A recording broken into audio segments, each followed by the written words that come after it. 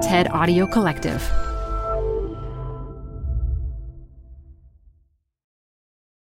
This episode is brought to you by Progressive. Most of you aren't just listening right now. You're driving, cleaning, and even exercising. But what if you could be saving money by switching to Progressive? Drivers who save by switching save nearly $750 on average, and auto customers qualify for an average of 7 discounts. Multitask right now. Quote today at Progressive.com. Progressive Casualty Insurance Company and Affiliates. National average 12-month savings of $744 by new customers surveyed who saved with Progressive between June 2022 and May 2023. Potential savings will vary. Discounts not available in all states and situations. You're growing a business, and you can't afford to slow down. If anything, you could probably use a few more hours in the day. That's why the most successful growing businesses are working together in Slack. Slack is where work happens, with all your people, data, and information in one AI-powered place. Start a call instantly in huddles and ditch cumbersome calendar invites. Or build an automation with Workflow Builder to take routine tasks off your plate, no coding required. Grow your business in Slack. Visit slack.com to get started. Hi, I'm Adam Grant. I think about work a lot. That's why I wanted to tell you about Canva Docs, which will help you expertly craft your work communications. They have an AI text generator built in called Magic Write, powered by OpenAI. You can generate any text you want. Job descriptions, marketing plans, sales proposals. Just start with a prompt, and you'll have a draft in seconds. Tweak your draft, and you're done. Try Canva Docs with an AI text generator built in at canva.com. Designed for work. Got a business problem? There's a TED Talk for that. Stay updated on everything business on TED Business, a podcast hosted by Columbia Business School professor Modupe Akinola. Every week, she'll introduce you to leaders with unique insights on work, answering questions like, how do 4-day work weeks work? To will a machine ever take my job? Get some surprising answers on TED Business, wherever you listen to podcasts. Hey everyone, it's Adam Grant. Welcome back to Rethinking, my podcast on the science of what makes us tick. I'm an organizational psychologist, and I'm taking you inside the minds of fascinating people to explore new thoughts and new ways of thinking. My guest today is Becky Kennedy. She's a clinical psychologist and founder of Good Inside, a global parenting community. You might know her as Dr. Becky on Instagram, where her videos have helped millions of parents think differently about how they interact with their kids. She's been called the Millennial Parenting Whisperer, and even though I'm a Gen Xer, as a dad to 3 kids, I've found her wisdom enormously helpful. Hey, Becky. Hi, Adam. What does it feel like to be the Millennial Parenting Whisperer? Oh, boy. It's not a title I think about at all, except when people, kind of bring it up. I guess what it feels like to be able to think about parenting and relationships and to have kind of some reach in doing that and watch it resonate and hear people's stories, that feels super inspiring. And I truly feel so honored to be part of so many parents' journeys. So that's what it feels like. Well, you've been a big part of mine, as well as many, many others. How did you land on this path? I have always found people and kind of relationships and systems to be just endlessly fascinating. And in college, when I realized you could make a career out of getting to know people and understanding their relationships and understanding the systems they operate in, I realized that's what I wanted to do. So after, I got my PhD from Columbia in clinical psychology, I then realized in working with kids and adults that I kind of like doing this kind of combination of both work, that while I was doing child work, I found myself most drawn to the parent sessions I was having and kept thinking that, yes, children being in therapy can be so important. And I felt like, wow, if I could make a little bit of impact with the parents of this kid I was seeing, well, the kid is with the parents for all the minutes of their day and is just with me for 45 minutes in a week. And I think I'm really drawn to impact and found that I could have a lot of impact working with parents and looking at what they were doing as kind of the leaders or CEOs of their house. And then after I graduated, I did a lot of parenting work. I ran parenting groups. And I just never ran out of energy for working with parents or thinking about these topics. I used to come home after a full day of private practice and seeing then parents maybe in some type of parent group, and I'd want to talk to my husband all about it at like 10 p.m. And he was always like, wow, like, that sounds really interesting, but maybe you want to like write these thoughts down or something. You seem to have a lot to say. And so I did. I started writing, and then one day realized, I don't know, these thoughts just live in my computer. Let me, put them out there. It led to Instagram, and then, 2 years later or 2.5 years later, it leads to me talking to you on your amazing podcast. Well, I think when you first came on my radar, it was articulating something that I have said for years in many conversations. You really expressed this idea that it was not the job of parents to make their children happy. And a lot of people were shocked by that. And my reaction was, yes. Tell me more.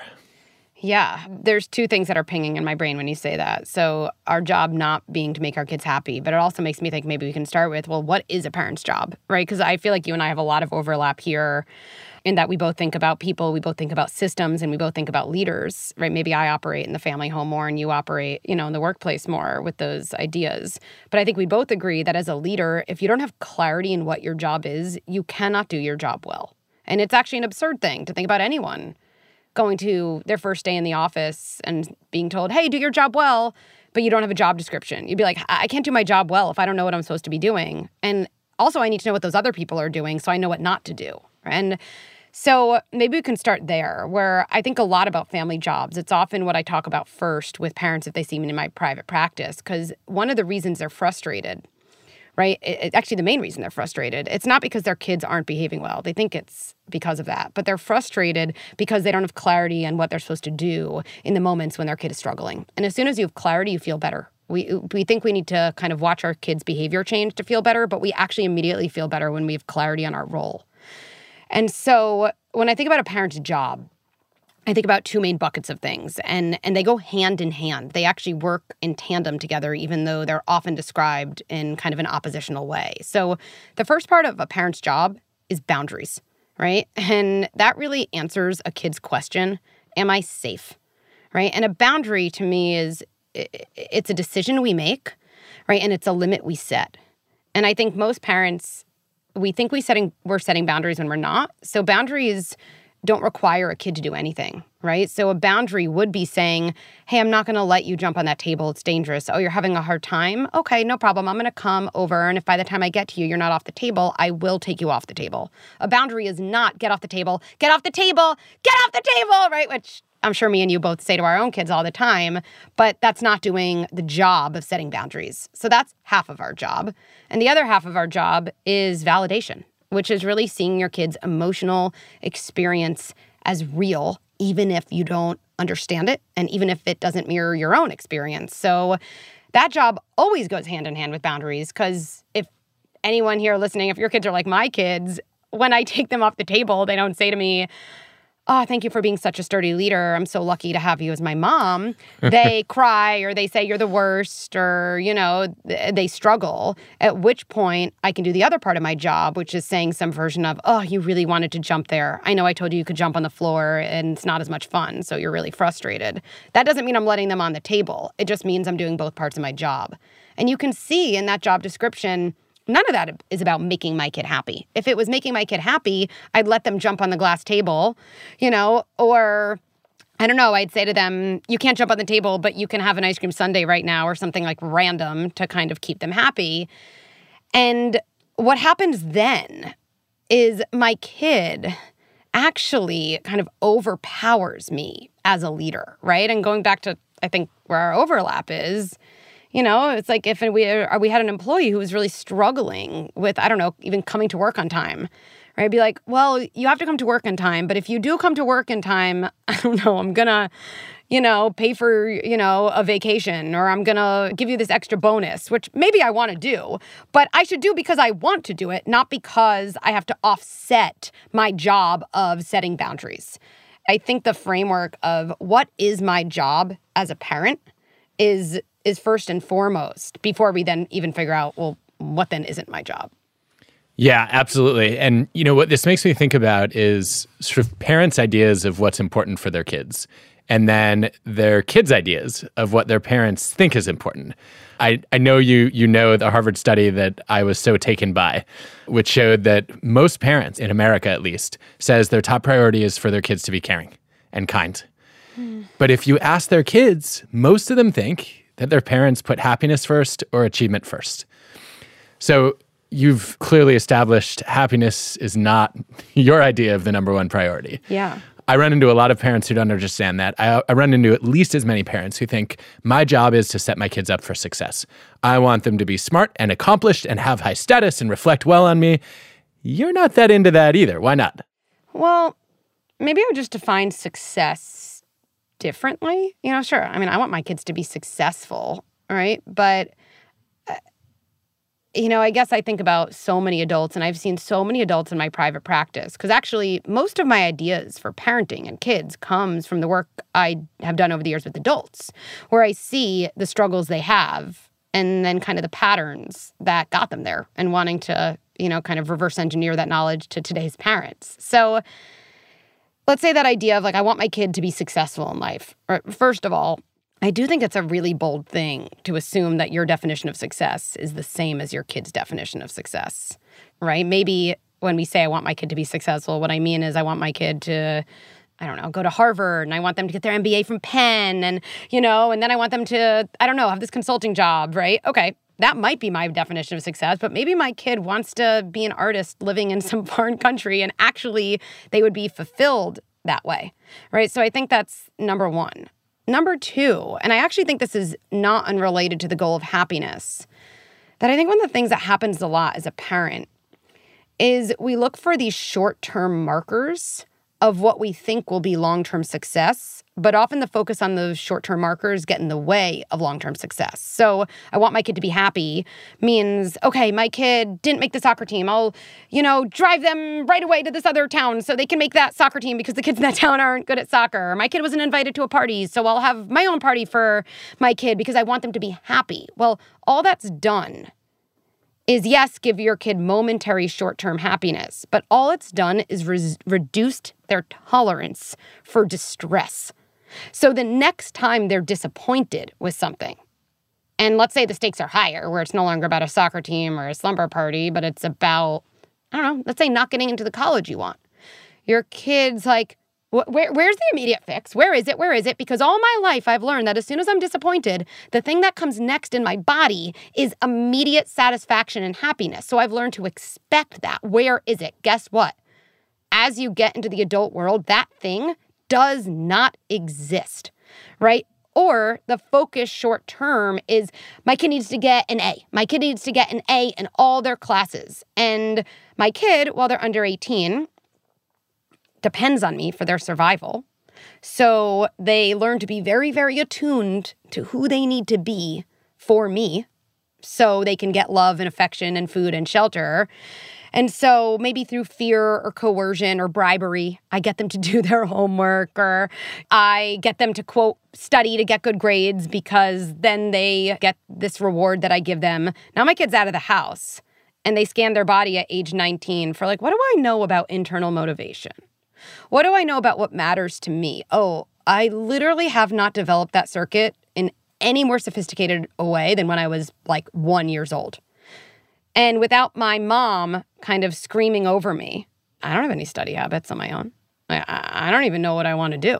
And now I'm at the age where I can finally rebel and define my individuality. And what better way to define my individuality than to push back finally against the thing that I know my parents have defined me as in such a limited way, right? And then you have these kids in college. I saw these kids in my private practice who literally drop out of school. It's not even to their benefit. It's just because they finally have the space to push back and they are kind of as empty around intrinsic motivation as, again, they were when they were really young. I don't know any adult who's like, that is success. Yes, I would love to control my child's success until age 18, and then I want them to feel empty inside. That's not it. So I think these short-term markers, they're dangerous because they actually get in the way of, number one, a kid defining those markers for themselves, but even being able to reach those markers as soon as our kids are out of our house. Yeah. And I think we live in a world that makes this extremely difficult. I remember reading this research and then talking with my wife, Allison, about it and saying, okay, we want to make sure that the fact that we care a lot about kindness and generosity comes through. But your kids get into elementary school, and what do they report back on? The grades they got on a test, the goals they scored in the soccer game, and everything starts to revolve around achievement. So one of the things we did, I'd love to get your reaction to this, is we said, okay, we want to make sure that we're communicating. We want you to care about others, right? That's a core family value. So we're going to ask once a week at the dinner table, who did you help? Because we want them to pay attention to that. And we got these amazing stories. And all of a sudden they started looking for opportunities to be helpful because they knew they'd have a chance to share it. And then Allison had this suggestion that at first didn't make any sense to me whatsoever. She said, I want to also ask them who helped them. I'm like, no, I want to teach them to be givers, not takers or even receivers. And she said, no, I want them to pay attention to which kids are helpful and kind, as opposed to just gravitating toward the most popular kids in school. And it was so powerful to see their attention shift, right, as our attention shifted. What do you make of these kinds of practices? And how much of teaching values do you actually think revolves around what we ask about? I don't know why it's making me emotional thinking about this, but I feel like the questions you ask someone tells them the road you want to walk down with them. And I'm actually choking. I don't know why I'm tearing up at that, but I'll think about that later. But it's saying I want to walk down the road of kindness, and the roads we walk down show our values. It shows how we want to spend our time. So I actually think our questions to our kids are some of the most powerful interventions, right? And for people listening, I want to clarify something important. I ask my kids a lot of questions too, right? Things like that. Who helped you? Or, that's cool that you got that grade on this test. Tell me about the bonus problem. That was really hard and you didn't even know if you could get right. It seems like you tried that one anyway, right? Kind of just posing questions, right? And I think the important thing is we ask our kids questions so they learn to ask themselves those same questions, not so they have a profound answer. So if someone listening to this is great, I'm going to go ask my 4-year-old, who did you help today? And okay, if your 4-year-old is most 4-year-olds, you're can I have some pretzels? And you're well, that literally was a waste of my time.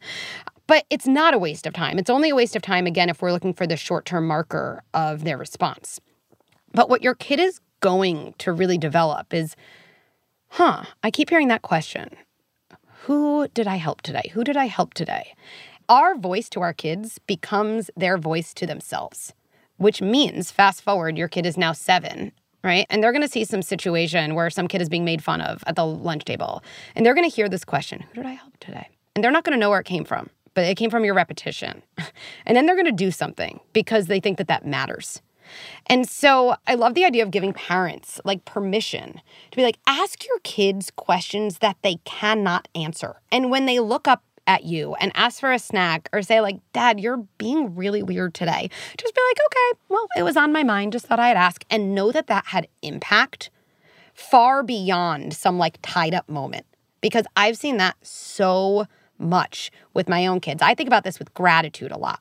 We think we can teach gratitude to a kid by being say thank you for your aunt for getting you socks for Christmas, even though that's the worst gift ever. Say thank you. I want my kid to have gratitude. That doesn't develop gratitude. But, around a dinner table, to be able to say something how do we get this food on our table? I'm just noticing we have so many different things to eat. I wonder how that happened. I wonder if other families have that variety. I don't know. And again, you don't even have to have your kids say, well, actually, Mom, they don't, because some people are food insecure. No, just asking that question starts to make your kid wonder about those same things, which is really a precondition for something like gratitude or something like kindness or empathy, these higher order processes. So yes, I love asking that question. And I think that that's going to have a profound impact on your kids. So go, Allison. Yeah, I loved it too. This conversation makes me think a little bit about one of the differences between parenting and work, which is if I think about parenting as a job, I have a job description, and then there's going to be a performance review, and I know there are a bunch of things I have to do in order to succeed.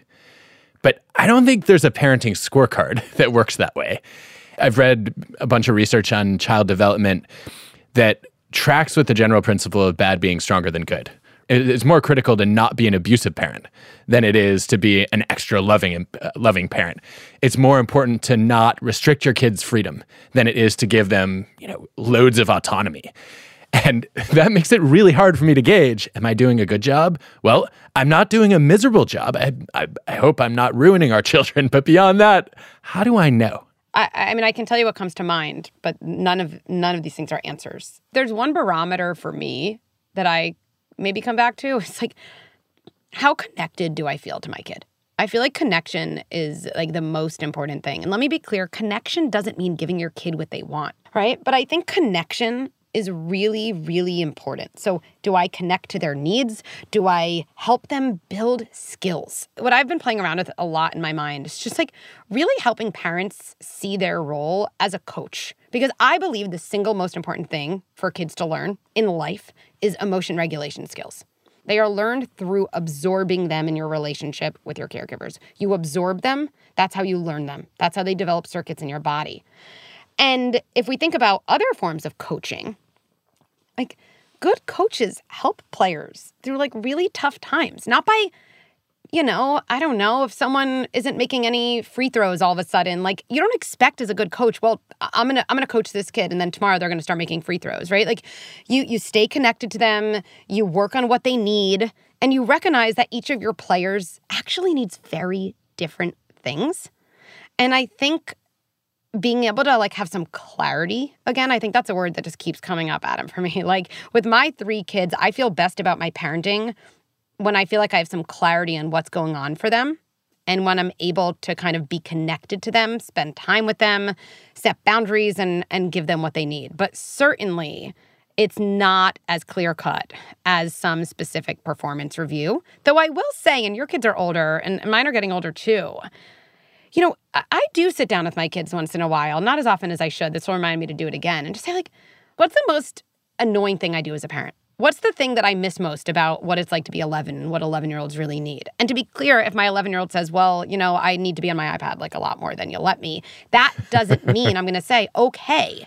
But I will say, okay, tell me more. Okay, let me understand that. Okay, tell me what that's like. Okay, so you go to school and kids are talking about this game that they play more than you. Oh, like I actually do believe you that really stinks. And, let's keep talking about it, right? And I don't know, I feel like those moments, like when I go back to that, like how am I doing as a parent? Like I leave my son's room in that instance feeling like that mattered. Like being able to like tackle something that doesn't feel good to him, hear him out, maybe get to the bottom of it, maybe become a little more flexible depending on what was discussed. Maybe not. I don't know. But like those moments, like I feel like an important part of my own performance review. Yeah, it takes a lot of humility to ask your kids for feedback on how you can be a better parent. And I found that similar to when I've studied this in the workplace, sometimes they hesitate because they don't want to hurt your feelings or get in trouble. Mm-hmm. And just like I've advised leaders and managers to do, I've had to just show them that I'm open to it by criticizing myself out loud and say, hey, I was way too quick to threaten a consequence as opposed to asking you to explain what your reasoning was. And I'm going to try to do a better job with that next time.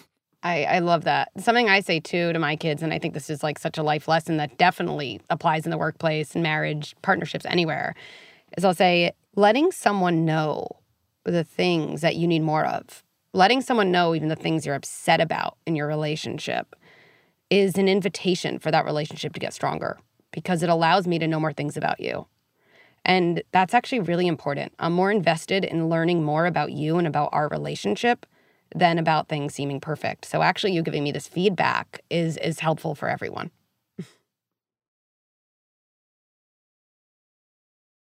Support for the show comes from Brooks Running. I'm so excited because I have been a runner, my entire adult life. And for as long as I can remember, I have run with Brooks running shoes. Now I'm running with a pair of Ghost 16s from Brooks. Incredibly lightweight shoes that have really soft cushioning. It feels just right when I'm hitting my running trail that's just out behind my house. You now can take your daily run in the better than ever Ghost 16. You can visit brooksrunning.com to learn more. Lightning round, Okay. if you're up for it. Always. Looking for a word or a sentence, rapid fire. First question, what is the worst parenting advice that's popular in our culture? That resisting punishments and timeouts is soft. I think it's really soft to parent from a place of desperation, which is where punishments and timeouts come from. Excellent. Okay, good. What is the one piece of parenting advice that you would give? The single most important thing as a parent is to get good at repair. No parents get it right all the time. We all yell. We all get triggered. We all do things we wish we didn't do, me included. Get good at going back, taking ownership, saying sorry, and reconnecting to your kid. What have you learned from your kids about parenting? I've learned that every kid needs a different part of me to be like a lead parent. Like in some ways, my kids all need different parents, and it's required a lot of reflection, a lot of growth, a lot of struggle, a lot of therapy. But it's also allowed me to, learn so much about myself. So all kids really need different things, and that's not a sign you're doing something wrong. It's just a sign of their uniqueness as a human. Who are the other parenting experts that you've enjoyed following?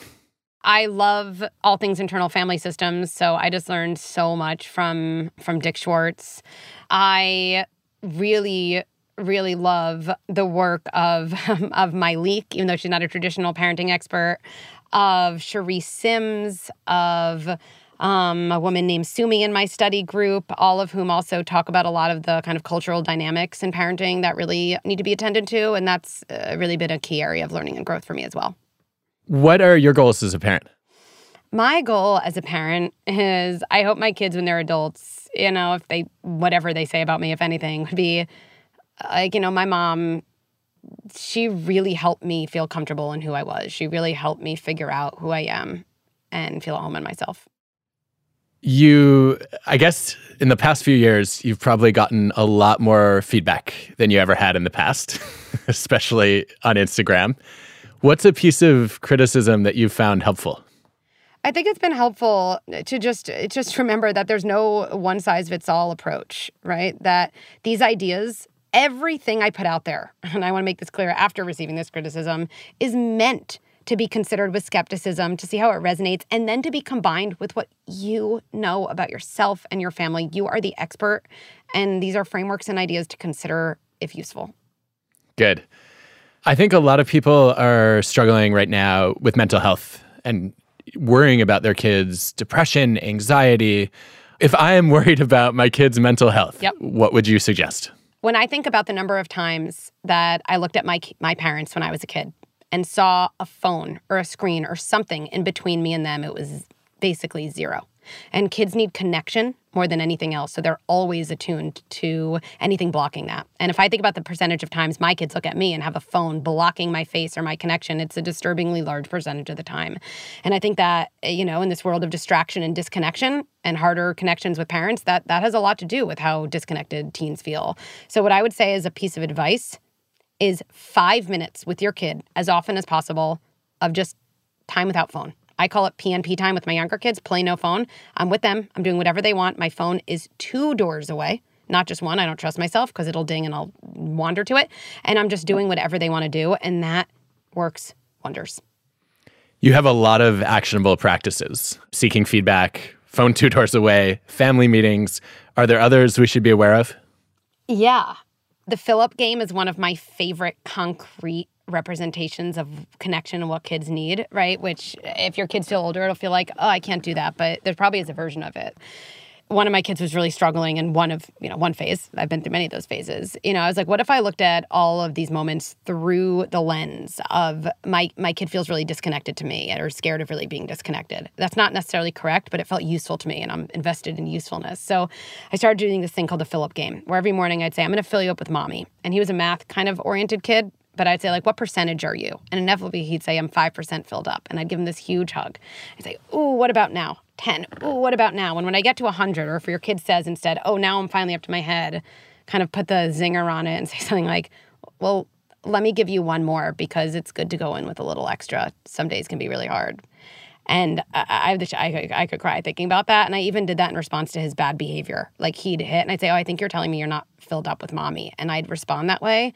And it completely changed the direction of where things were going. And so the fill-up game before you separate and go to work, before your kid goes to school, when they're in a tough stage, when you have a new baby, it's a go-to.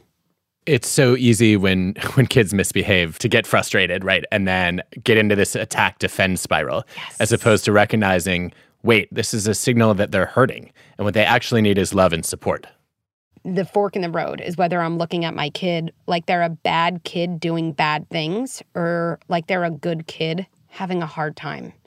And it's okay if your instinct is bad kid doing bad things. That doesn't mean you're a bad person. It probably means your struggles were responded to in that framework. That's all it means.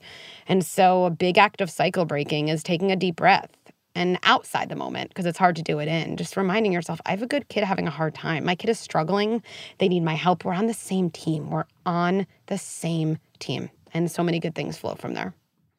Well, that really resonates. And when you talk about cycle breaking, I can't help but think of, like we were talking about, what is the parent's job? What does it mean to be a good parent? I think one of the most important things to have on the scorecard has to be, if whatever difficult experiences or traumatic events I went through as a child, I want to shield my kids from those as opposed to inflicting them on them. Yeah. When I think about trauma, right? I think we often think trauma is like the events that happened. Trauma is the way events get processed. And things become traumatic because they're held in aloneness. That's why they weren't talked about. They were denied. You were left alone with them. And certain events have more trauma potential. But when I think about doing something differently with kids than was done for us, I would tell parents there's going to be things that happen. Bad things happen, small bad things, big bad things. The thing we can really do differently is say, I'm going to talk about it. I'm going to believe my kid. If we want to make it something concrete, to me, the biggest confidence builder that you can have with your kid is using the words, I believe you, right? Because confidence is self-trust. It's learning to trust your signals, your body. Not to say that that dictates action. I can believe my kid wants ice cream. Doesn't mean I'm giving them ice cream. But I believe you is something I think all of us could have used to hear a lot more when we were kids. And it's a major act of cycle breaking and intergenerational change to start using that more often with our own kids. Okay, so you brought up emotion regulation skills.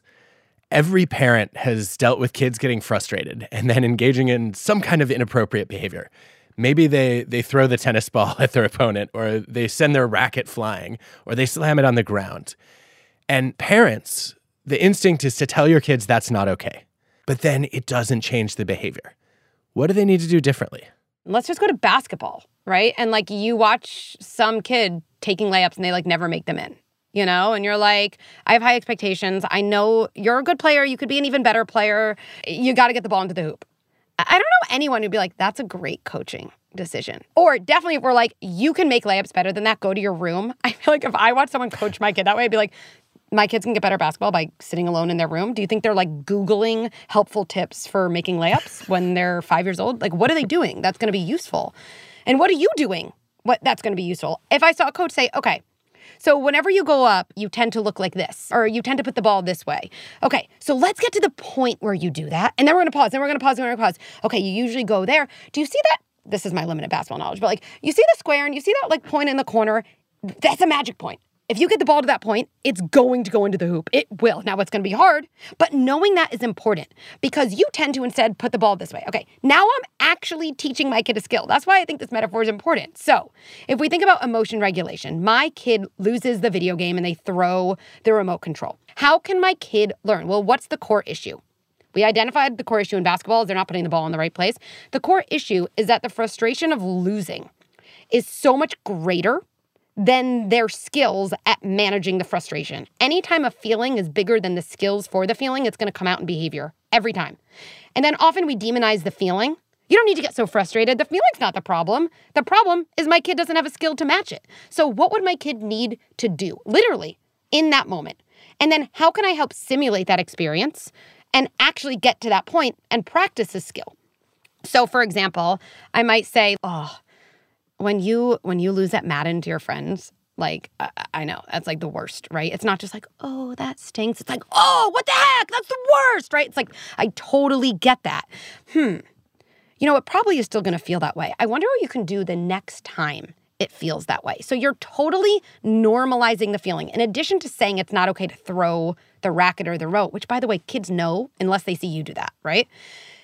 we have to actually get to saying that intense feeling is okay. We need to practice a different skill. What could you do? So I'm just going to make this up. But maybe I have this great indoor ball in my house that never breaks anything. It's like this really good thing. I'd be like, what if that was near you when you were playing Madden?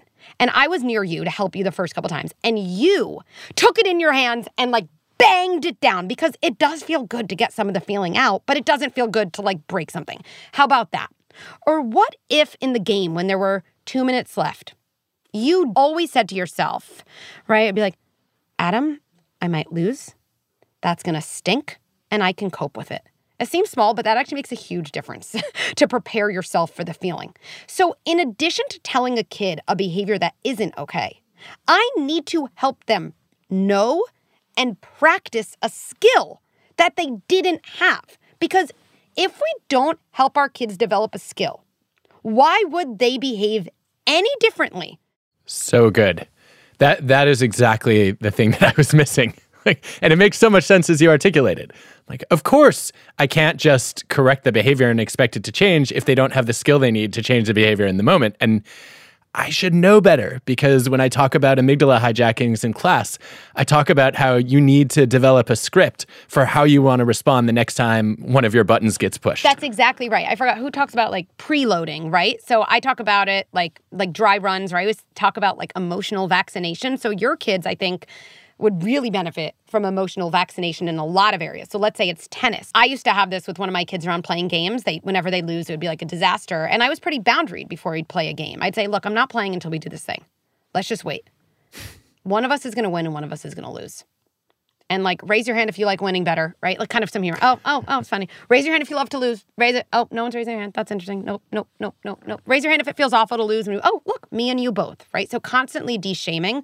So raise your hand if you like losing at tennis. Raise your hand if you love hitting a ball into the net when you knew you had a winner right there at you and you messed it up. Unforced error. Oh, no one? No one. Interesting. Okay. How bad will it feel? Will it feel like a little bad? Will it feel like medium bad or big? And maybe your kid's like, I don't know, Dad, you're being annoying. And then I'd get like, look, you know what's more important than your tennis game? Learning to manage your feelings about your tennis game. So actually, I'm not even going to let you get a ball in the court until we go through this. Ready? Cool. Let's go. Right? Like, this is not soft. This is skill building. Right? So when you hit the ball into the net, which is going to happen, what are you going to say to yourself? Right? And then I might help my kid have a mantra. It might be like, I'm frustrated and I can cope with it. And then I take it a step further. I'd say, before you get on the court, this is going to be weird, but you have to do it. Take the ball, hit it into the net. Do it. Yep. Do it. Okay. And now say that thing. Do it again. Right? And I'm actually coaching my kid in probably in some ways a more important skill for their tennis game than just the strokes or their serve or their volleys. Right? Plus, you're actually increasing the likelihood that you won't have to say to them again, you can't throw your racket, no iPad tonight. In which case you're like, I'm the only person who suffers from that. Now I have to like enforce no iPad and like nobody wins. Yeah. Okay, this is good. So I think it's extremely powerful to involve kids in the plan, right? Yes. Because then they start to take ownership over the ideas. They generated them as opposed to you kind of telling them what to do. It's a really compelling way to give them a chance to be in charge, right? To be in the driver's seat, as opposed to feeling like they're being bossed around. And also maybe a way to give them the confidence that they can solve some of their own problems. Yes. What about situations where kids do have the skills, but they choose not to exercise them? So I'll give you an example that we ran into recently. Turned off our kids' lights to go to sleep. An hour and a half later, their lights are on. Mm-hmm. And they're reading. And full disclosure, I'm personally ambivalent about this because some of my favorite childhood memories were staying up several hours past my bedtime to finish a book that I loved. But it was a school night, and our kids know when it's bedtime, they're supposed to go to bed, and they just didn't follow the rules. And I don't like having rules in the first place. I read some classic research a few years ago showing that one of the differences between highly creative kids and their peers is that highly creative kids tend to be raised in households that have fewer rules, clear values, but not that many rules. We don't have that many rules. One of our rules is we want you to get a good night's sleep and feel well rested and be healthy. And so when we say it's bedtime, it's bedtime. When our kids break those rules, what are we supposed to do? This happens a lot when we're frustrated with kids. Me too, right? By the way, I talk a good game on your podcast. Like, Dr. Becky is not the parent of her own kids. That is Becky, and she also says all these things. So don't think my kids get this, right? Because I'm also like, but they know better. They know better. It's such an interesting thing we do. Like, I know better than to be on my phone right before bed. I know better than to shut off my alarm as opposed to like actually go to the gym, which is the reason I, set my alarm. I know better than to be passive aggressive. I know better than to yell at my husband. And knowing better doesn't always translate to doing better. And the answer then isn't that we're being obstinate, or I think we often interpret those situations with our kids in a very like centering of ourselves way. They don't respect me. They don't respect me, right? Like, if How dare you not follow my rules? Yeah, right? Like, if my husband cooked dinner and was like, I knew it, and I just like couldn't stop myself from having chocolate before, I don't think anyone thinks like, you just must not respect your husband. Like, what? Like, I just couldn't control my urge to have chocolate. Like, this isn't about him, right? So I think like we should decenter ourselves. And I still think the same types of interventions apply. So here's where I would go. Like, I think family meetings are one of the most underutilized interventions with kids. And what do I mean by a family meeting? I would imagine you could tell me, Adam, if you suggest similar things in the workplace. Because I actually say this when I'm teaching how to introduce it to kids. I would approach your kid the next day, not when the situation's hot. Hey, I'm thinking about bedtime. And like, it's one of the very few rules we have is like bedtime means bedtime, and that means lights out. But also the last few nights, like we've found you reading with the light on. And you know what? Like, I'm sure you have some ideas about this. I have some ideas. And just like when I'm at work, when things don't go well, like we get a lot of smart minds in one room and talk it through. And we always come to a good place. Let's do that, right?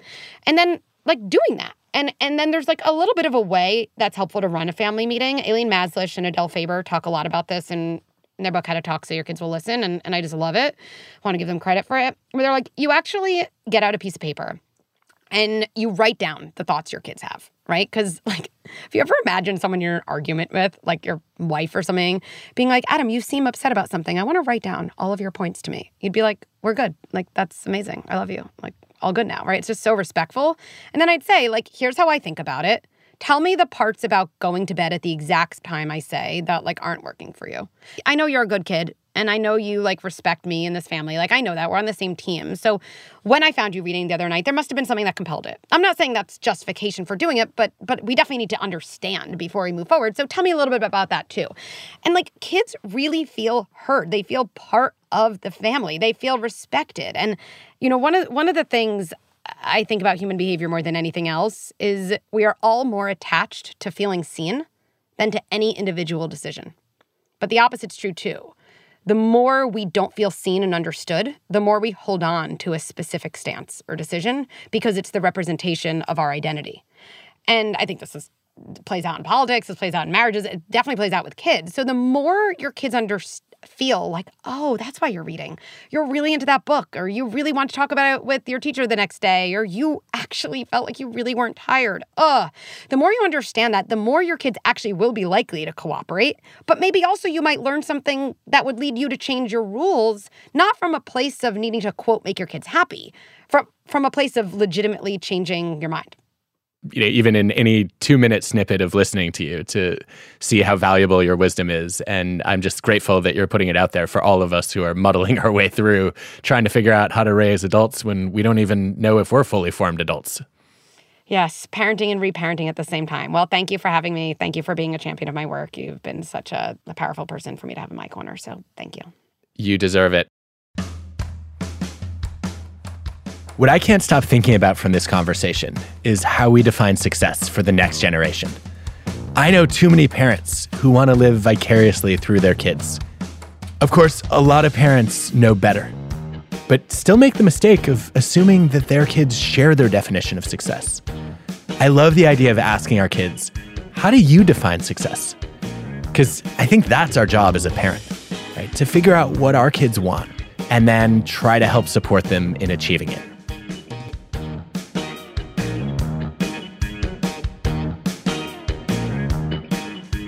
Rethinking is hosted by me, Adam Grant, and produced by Ted with Cosmic Standard. Our team includes Colin Helms, Eliza Smith, Jacob Winnick, Asia Simpson, Samaya Adams, Michelle Quinn, Ben Chang, Hannah Kingsley Ma, Julia Dickerson, and Whitney Pennington Rogers. This episode was produced and mixed by Cosmic Standard. Our fact checker is Hana Matsudaira. Original music by Hansdale Sue and Allison Leighton Brown. Well, you're welcome to come and correct my parenting anytime. Not correct. Just add some nuance and see if that resonates and you want to use it. That is all. I want to be corrected. I want to get better at this.